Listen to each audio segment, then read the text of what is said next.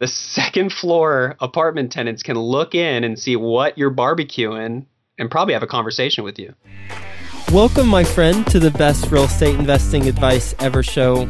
I'm Joe Fairless, and before we get into the show in today's episode, which I know you'll get a lot of value from because we stay out of all the fluffy stuff and we get straight into the good stuff of real estate investing advice, I want to give a quick shout out to today's sponsor, and that's Patch of Land. They are making this show possible, and they're making tons of flipping projects possible all across the country. If you don't know about Patch of Land, then they are the number one company to go to for projects that you're flipping because they have all the money available right now.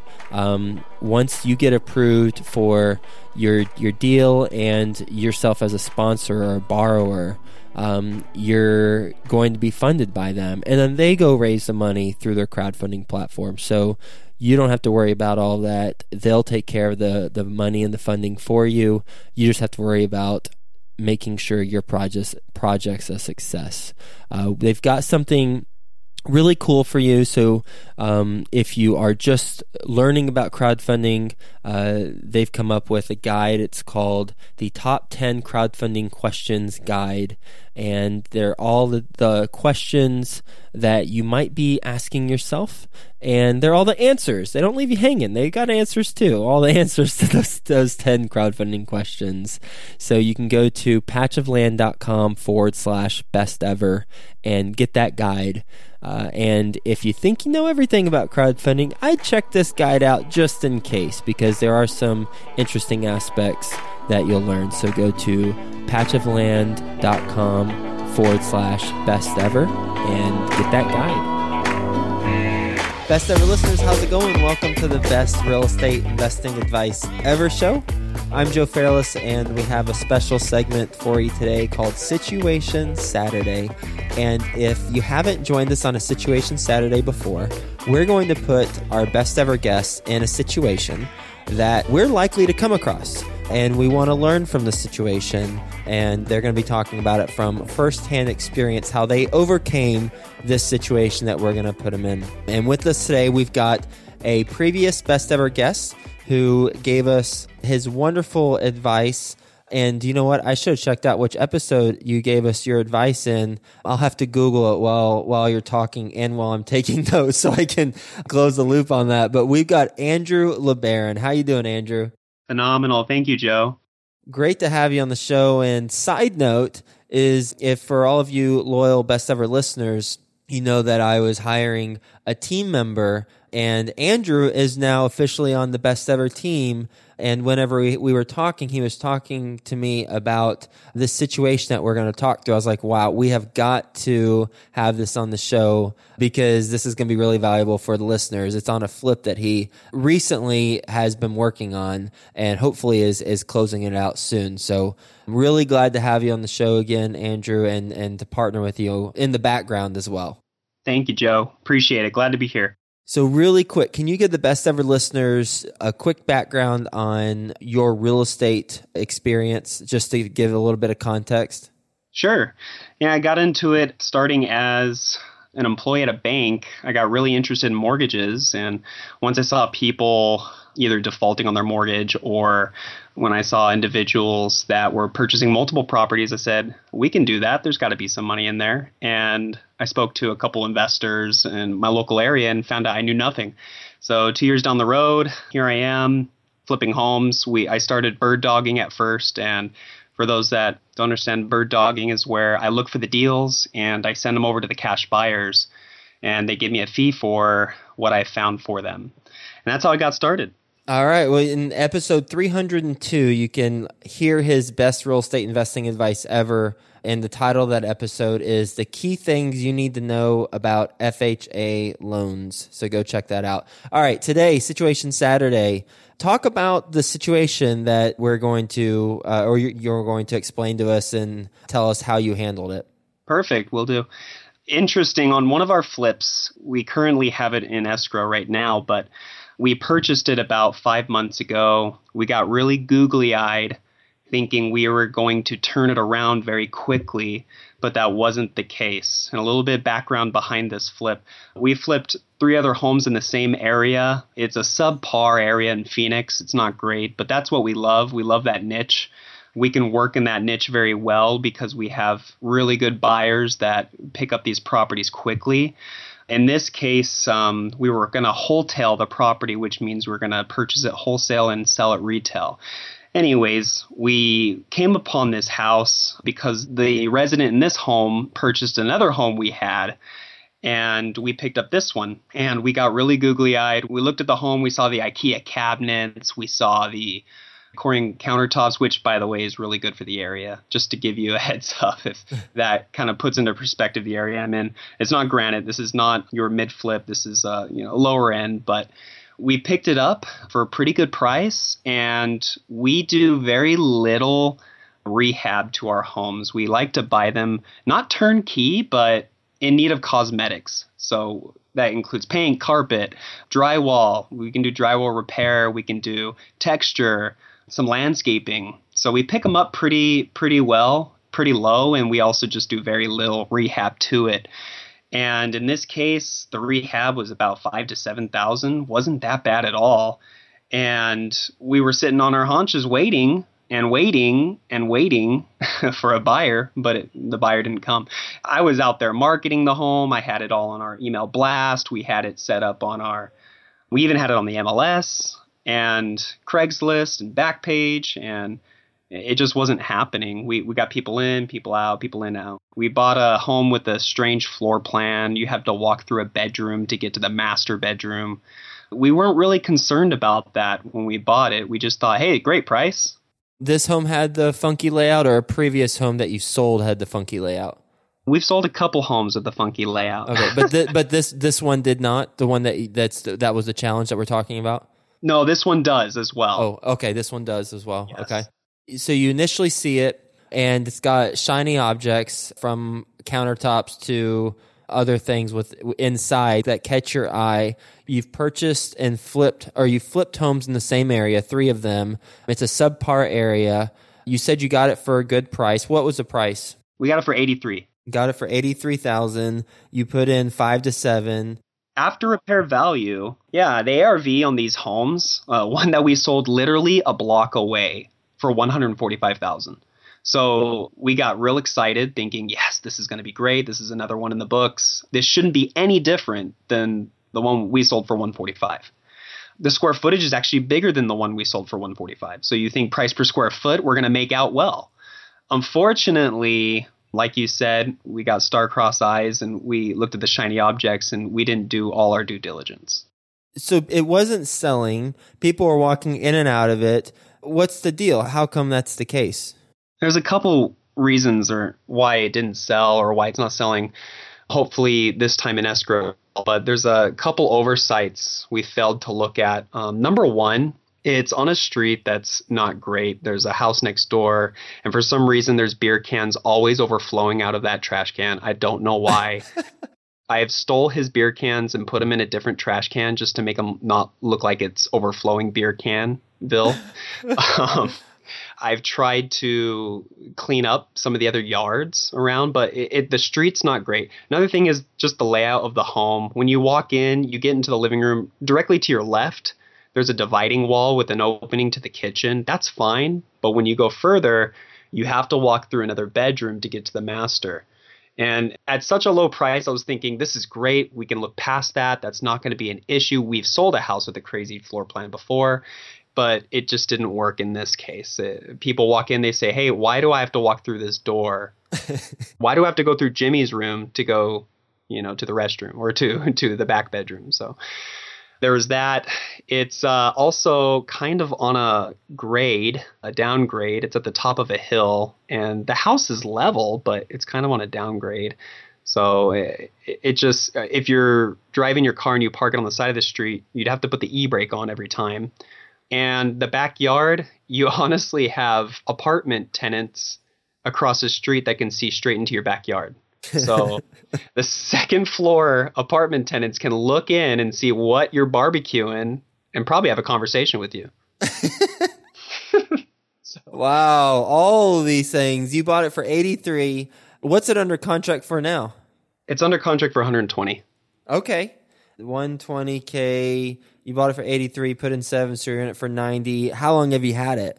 5 months. Ah, wow. Okay. So, debt service on that's not happy. We're on hard money as well. So, and when we round up a couple properties this way, it drains. But we did not think we were going to hold it this long. No one thinks they're going to hold it that long. No one plans to hold a property for longer than 2 to 3 months. If it's a serious rehab, maybe 6. But in this case, we've held it way too long for what it is. What can you tell us about the people who have it under escrow? I mean, what's their background, their family, or roommates? Sure. So, I'll actually start before I answer that. I'll just start about the other people in escrow. We had cash buyers in and out. We've had 2 families in and out of escrow. We probably have 4 or 5 people in escrow. This is the 5th person in escrow. This is a family, but they're cash buyers, interestingly enough. And that's kind of rare. I don't really see a lot of families, hey, that's a nice house. We'll pay cash for it. So they saw the value in it. I think they're a little bit more real estate savvy. I think one of them also does construction. So he saw the door that goes to another bedroom before you hit the master. And he said, oh, that's no problem. This is a load bearing wall. But if I just reinforce it here and get my buddy architect, over, he can tell me where I can put a hole, and then I can just move the door over down this way. Yeah. So it sounds like he's pretty savvy. He knows what he's doing. And I think that would be the only type of buyer that would buy this house. Other than that, or just I don't know, just a family that wants to get into their first property. When a best ever listener comes across an opportunity like a house to flip or wholesale, as you described, which buy it wholesale and then just sell retail, what should they keep in mind when they're looking at the property? Great question. If they're wanting to wholesale, remember the last 4 letters, TAIL, is short for retail. So if you're selling to retail, you need to know your buyer. If you're selling retail to a buyer that would pay for retail, it is not an investor. Okay. So if you're going to wholesale a house, make sure that your buyer most of the time is someone who's willing to pay retail value. And if that's the case, it's going to be someone who wants a nice street. It's going to be someone who wants a home already done, maybe turnkey. It's going to be someone who wants easy, simple floor plan that doesn't need to be altered or adjusted. It's going to be someone who doesn't want to share what they're cooking on Friday night in their barbecue with the tenants next door. Okay. That's what I would tell someone, an investor who's looking to wholesale a property. Make sure it's something that the general populace would want to buy. And with this, obviously the purchaser, assuming that the contract happens and escrow closes, is someone who's in the real estate industry. And would you consider this a wholesale or a flip? I would say it's a wholesale because we purchased it at a wholesale price and we didn't really do a lot to it. It was just cleaning up. I know I said 5 to 7, but if you want to call it a small flip, you could. It's really on that borderline. We just like to really clean things up really well. I mean, there wasn't a whole lot of adjusting we needed to do. We just liked it as it is. And we didn't want to dump a ton of money into moving walls and doors and rooms and raising the fence in the backyard 20 feet high so that the second floor apartments can't see inside. So I'd say it's on that borderline. Maybe you could call it a small flip, but I like to call it wholesale. If you had to do it over again, but you are at the stage in the process where you've just completed the $7,000 renovation and now you've got to market it, what would you do differently? Oh, man, that's a great question. I would stop what I'm doing and say, hey, it's worth it to put in another $5,000 into moving that door. Let's just move that door so we don't have to walk through. And that's a valuation that's probably really off. It might take a little bit more than that, but let's move the door, move the wall over the opening so it can bypass the bedroom so you can go straight to the master. I would just put the money in now, make it $13,000 and then sell it we started at 145, honestly. Sell it for 130. 135, but that's what I would have done. I would have made up for what we put into it at the beginning, and we would have had so many buyers interested if they didn't have to walk through that silly room to get to the back bedroom. Well, I think the lesson here is there's a couple, but one of them is to know your end buyer and then also take a self-assessment of the property and what your team's looking at and determine what are your weak parts of the deal, and then see, okay, with the weak parts, what can I do? Or what should I do? What makes the most sense? Should I put some money into it? It'll sell faster, and I know it'll cost me some money out of pocket, but will it be worth it? So just doing a cost-benefit analysis of the improvements. I couldn't agree more. No, dead on. With this property and with the seller or with the ultimate buyer, let's assume that you didn't put in that money, that $5,000 for that house. Would you have gone to, say, a real estate meetup and started targeting, knowing that an investor type of person and purchased it? Would you go to a real estate meetup and talk to them about the opportunity? Or would you specifically target those types of individuals if you didn't do the door improvement?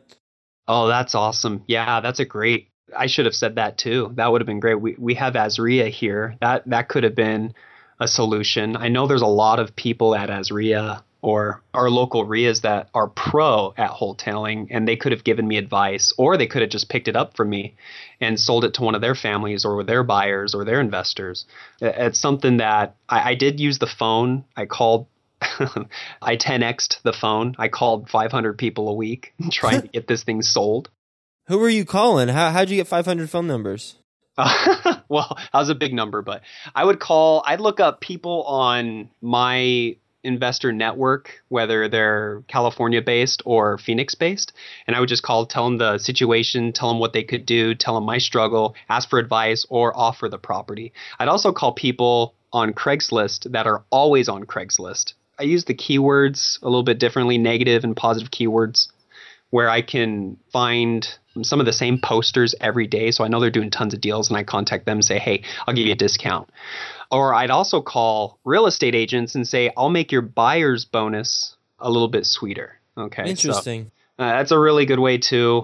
We sold homes that way. Say, hey, we'll throw in a bonus for the agent, and they're more motivated to sell that house. Andrew, this has been a wonderful Situation Saturday of not judging a house by its shiny objects and really looking at who your end buyer is, and then determining what your deficiencies are for that end buyer, and then making an assessment of if you should put some money in and address those deficiencies to get it sold faster and for about the amount that you want. So thanks so much for being on the show, and I'm very excited to partner with you on the Best Ever Show. So for all of you Best Ever listeners, Andrew's going to be the one who is doing the guest research and coordination. So he'll be the one to thank as we continue to grow the community of the Best Ever listeners and bring on even more exciting Best Ever guests. And he's already landed a couple that are going to be phenomenal and you've definitely heard of. So thanks so much for being on the show, and you and I will definitely be talking soon. Thanks, Joe. We'll talk to you soon.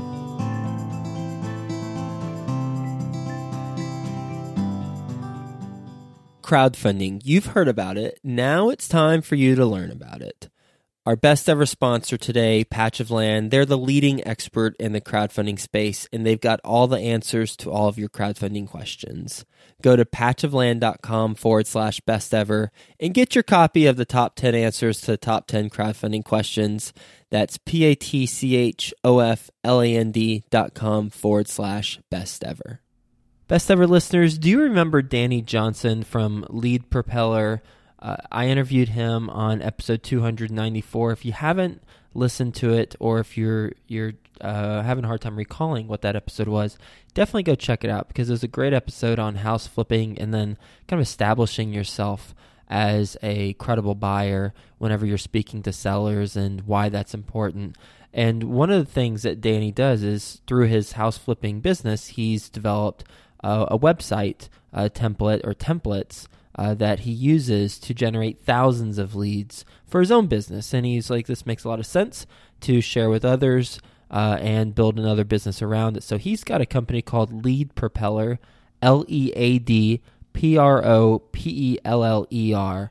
And they're clean, simple to use, modern websites that he uses for his company when he flips. And he's also got different templates to choose from if you're not a flipper and perhaps you're a buy and hold, or you rent out properties, or you wholesale, or even if you buy land. He's got templates for all of that. And he's giving the Best Ever listeners a special discount, 75% off the first month when you enter in Best Ever, BESTEVER, on his website whenever you order. So go ahead and check it out. Lead Propeller, LeadPropeller.com, and put in Best Ever and grab your 75% off discount for the first month.